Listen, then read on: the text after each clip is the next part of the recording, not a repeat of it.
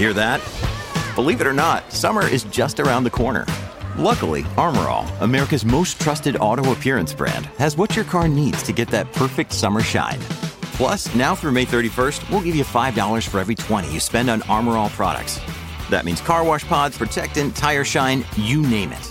Find out how to get your $5 rebate at armorall.com. Armor All, less work, more clean. Terms apply. Time now on this Monday morning for us to check in with Vaughn Palmer from the Vancouver Sun. Good morning, Vaughn. And good morning, Simi. All right, let's talk about this BC Hydro news because, boy, this is not going over well with people.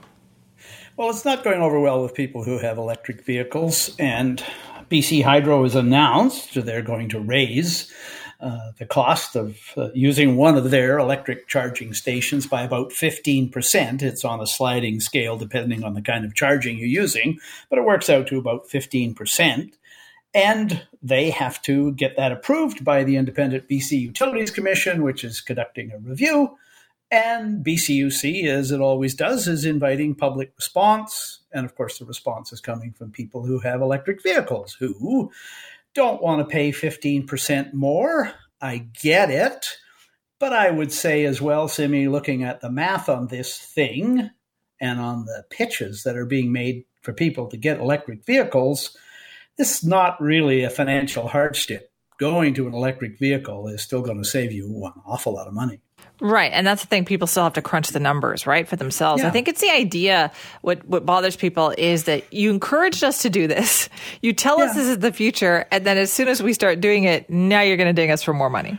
Well, there's some truth to that. You know, BC government, federal government, they make an awful lot of money off gas taxes. And for a while, people have been saying, well, what's going to happen to that revenue stream if people actually do switch to electric vehicles? Government's going to have to find the money somewhere else. Well, you know, government, right? They're going to cut spending? No, they're going to find the money somewhere else. So I think that's what we're looking at in the long term. But not to go too deeply into the math, I'm indebted to the Victoria Electrical Vehicle Association, Owners Association, for a couple of mathematic points. So one of the people that's quoted in the Canadian Press story on this, complaining about the rise in the cost of charging an electric vehicle, is saying that when he switched to a total EV from a gas-powered vehicle, he's saving $350 a month on fuel. So that's a good big saving, and that's a lot of money spread over a year. Well, the Victoria Electric Vehicle Association, Simi, in persuading people to go to electric vehicles, is saying there's a myth that, you know, charging rates make it expensive to own an electrical vehicle. They say no. Existing BC Hydro rate will cost you about $1.80 for a charge up that will allow you to drive 100 kilometers. And average Canadian driving distance over a year is 15,000 kilometers. So at existing hydro rates, you'll be paying around $300 a year to charge your vehicle. Well, this guy in Nanaimo saved $350 a month by switching to an electric vehicle. So, Simi, even if they raise the rates at hydro by 15%, an EV is a heck of a deal. There are other economic issues with electric vehicles, including, you know, how much it costs to buy one up front and all that. And I get that concern. But really, seriously, this is not a hardship, what BC Hydro is proposing. It's interesting you point that out, too, because I know that there's a number of people, and there's more and more of this, is people who have bought EVs but don't have charging at home. Yes. And I've noticed this a lot. Point. I've noticed this a lot because then I think the driver that you're talking about also was relying on public chargers because didn't have charging at home. And I think you have to start thinking about seriously too, where am I going to charge this thing? That's true. And of course, you can go to private sites. There are private sites, but they charge. And Hydro is saying they charge more. So Hydro is saying all it's trying to do is equalize. But the problem of charging at home is a really good one because, I mean, we hear from people, okay, if you're doing it in your own home, well, you pay for the installation of the charger and there is an incentive to do that.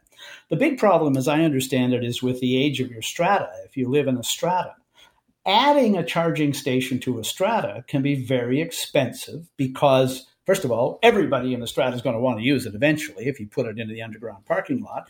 Second of all, I've heard from people who've tried to do that. They say it's an old building. They're going to have to upgrade the electrical carrying capacity of the building in order to put in a charging station. And then all their neighbors are going to want to use it as well. So obviously the Strata Council is going to have to go for it. Strata Council looks at the cost. How many of the people in the Strata actually want to charge an EV? Not many right now. So the economics don't work there. Now, the government did, Simi, offer a program, $14 million for 2 years to pay for the cost of converting stratas. That money's run out. And there's a question now as to whether or not the government will do it again and provide more incentive to do it. But yeah, so you're right, Simi. What happens is people don't have their own charging station at home, so they go to the public station if there happens to be one in their town or their community. And Hydro is now saying, we're going to get you to pay a bit more for that so we can expand our charging network around British Columbia. That's another hardship for EV owners. It's relatively easy to charge up in Vancouver, Victoria, Metro Vancouver, Southern Vancouver Island. You got to drive a long way and run out of electricity, some people in the north and the interior. Vaughn, there's going to be a lot more discussion about the whole BC Hydro EV thing. But also this morning, we're going to talk about the comparison when we talk about wildfires, what we see happening in Maui versus what we see happening here in BC.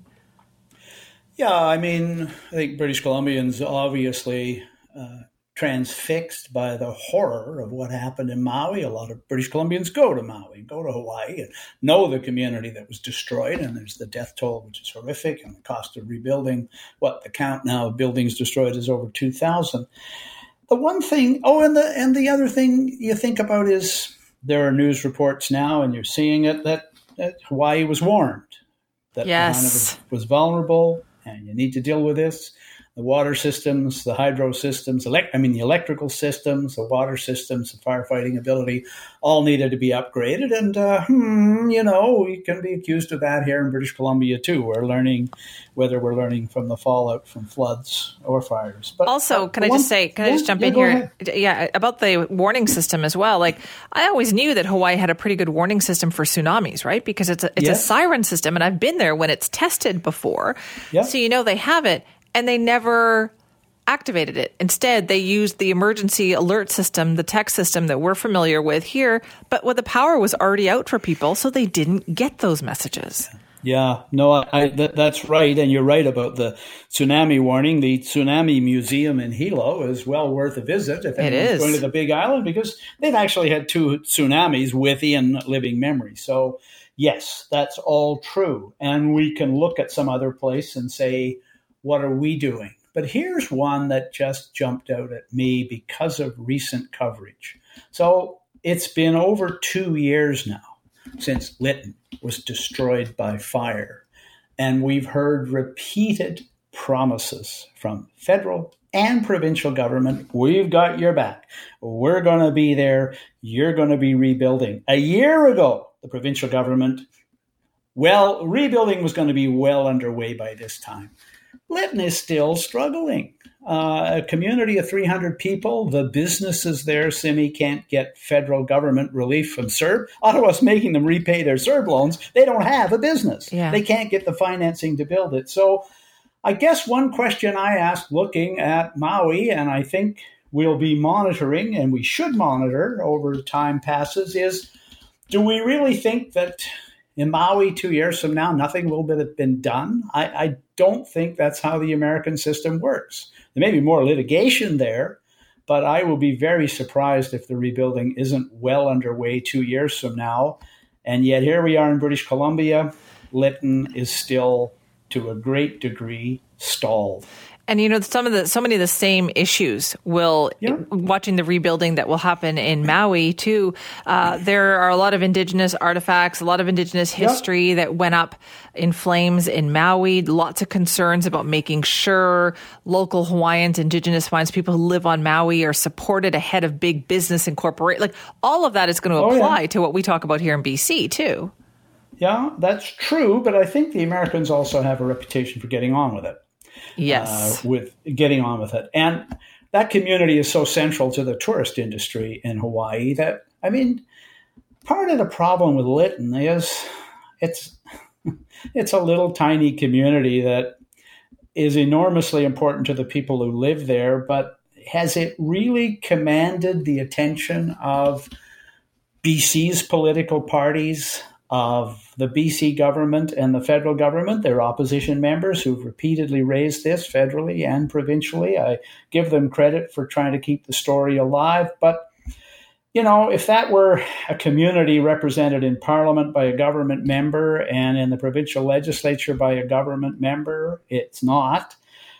Would we still be talking 2 years later about how, the permitting is complex and, we have environmental review, and we have to clean up the site and all that? All that's true, yeah. But if it had a powerful government using its regulations to push, don't you think we would be rebuilding Lytton by now and would have started at least a year ago? Also, just let people do it. If they want to do it and rebuild, just let them start. There are some people who've gone back, right? I mean, every now and then one of our, our reporters go up there and try to cover this, and they say, "Oh, this is interesting. So-and-so just said to hell with it and opened a business or went back, built a house," right? And it's true that there's been some of that, but still, you can see all the bureaucratic obstacles and regulations and all that. And, you read it all down. It's complicated, but okay, it's complicated. But there are people who left Lytton and who still haven't gone back to Lytton. They've moved on with their lives. One of the open questions about Lytton is, will it ever come back? I mean, if you moved out and you lived on a relative's or friend's couch for a few weeks after the fire, and then after a few months realized that nothing is happening, you may have moved somewhere else permanently, got a job somewhere else, and, you might visit Lytton someday, go back. But again, you go back to 2 years ago, John Horgan, we've got your back. We're going to build a world-class safe community. When? That's a very good question. We haven't gotten there yet, and I think with greater political will, we would have. So, okay, we saw Grand Prairie in Alberta. They rebuilt a lot faster than we did here in British Columbia. I think we're going to be looking at Maui and see how the Americans are doing. And again, British Columbians are going to want to go back to Maui, so they're going to be able to see it eventually. Yeah. And I will be surprised if 2 years from now they're looking at nothing but rubble and empty lots. Yeah, I don't think they will be. All right, thank you for that, Vaughn. Bye-bye, Cindy.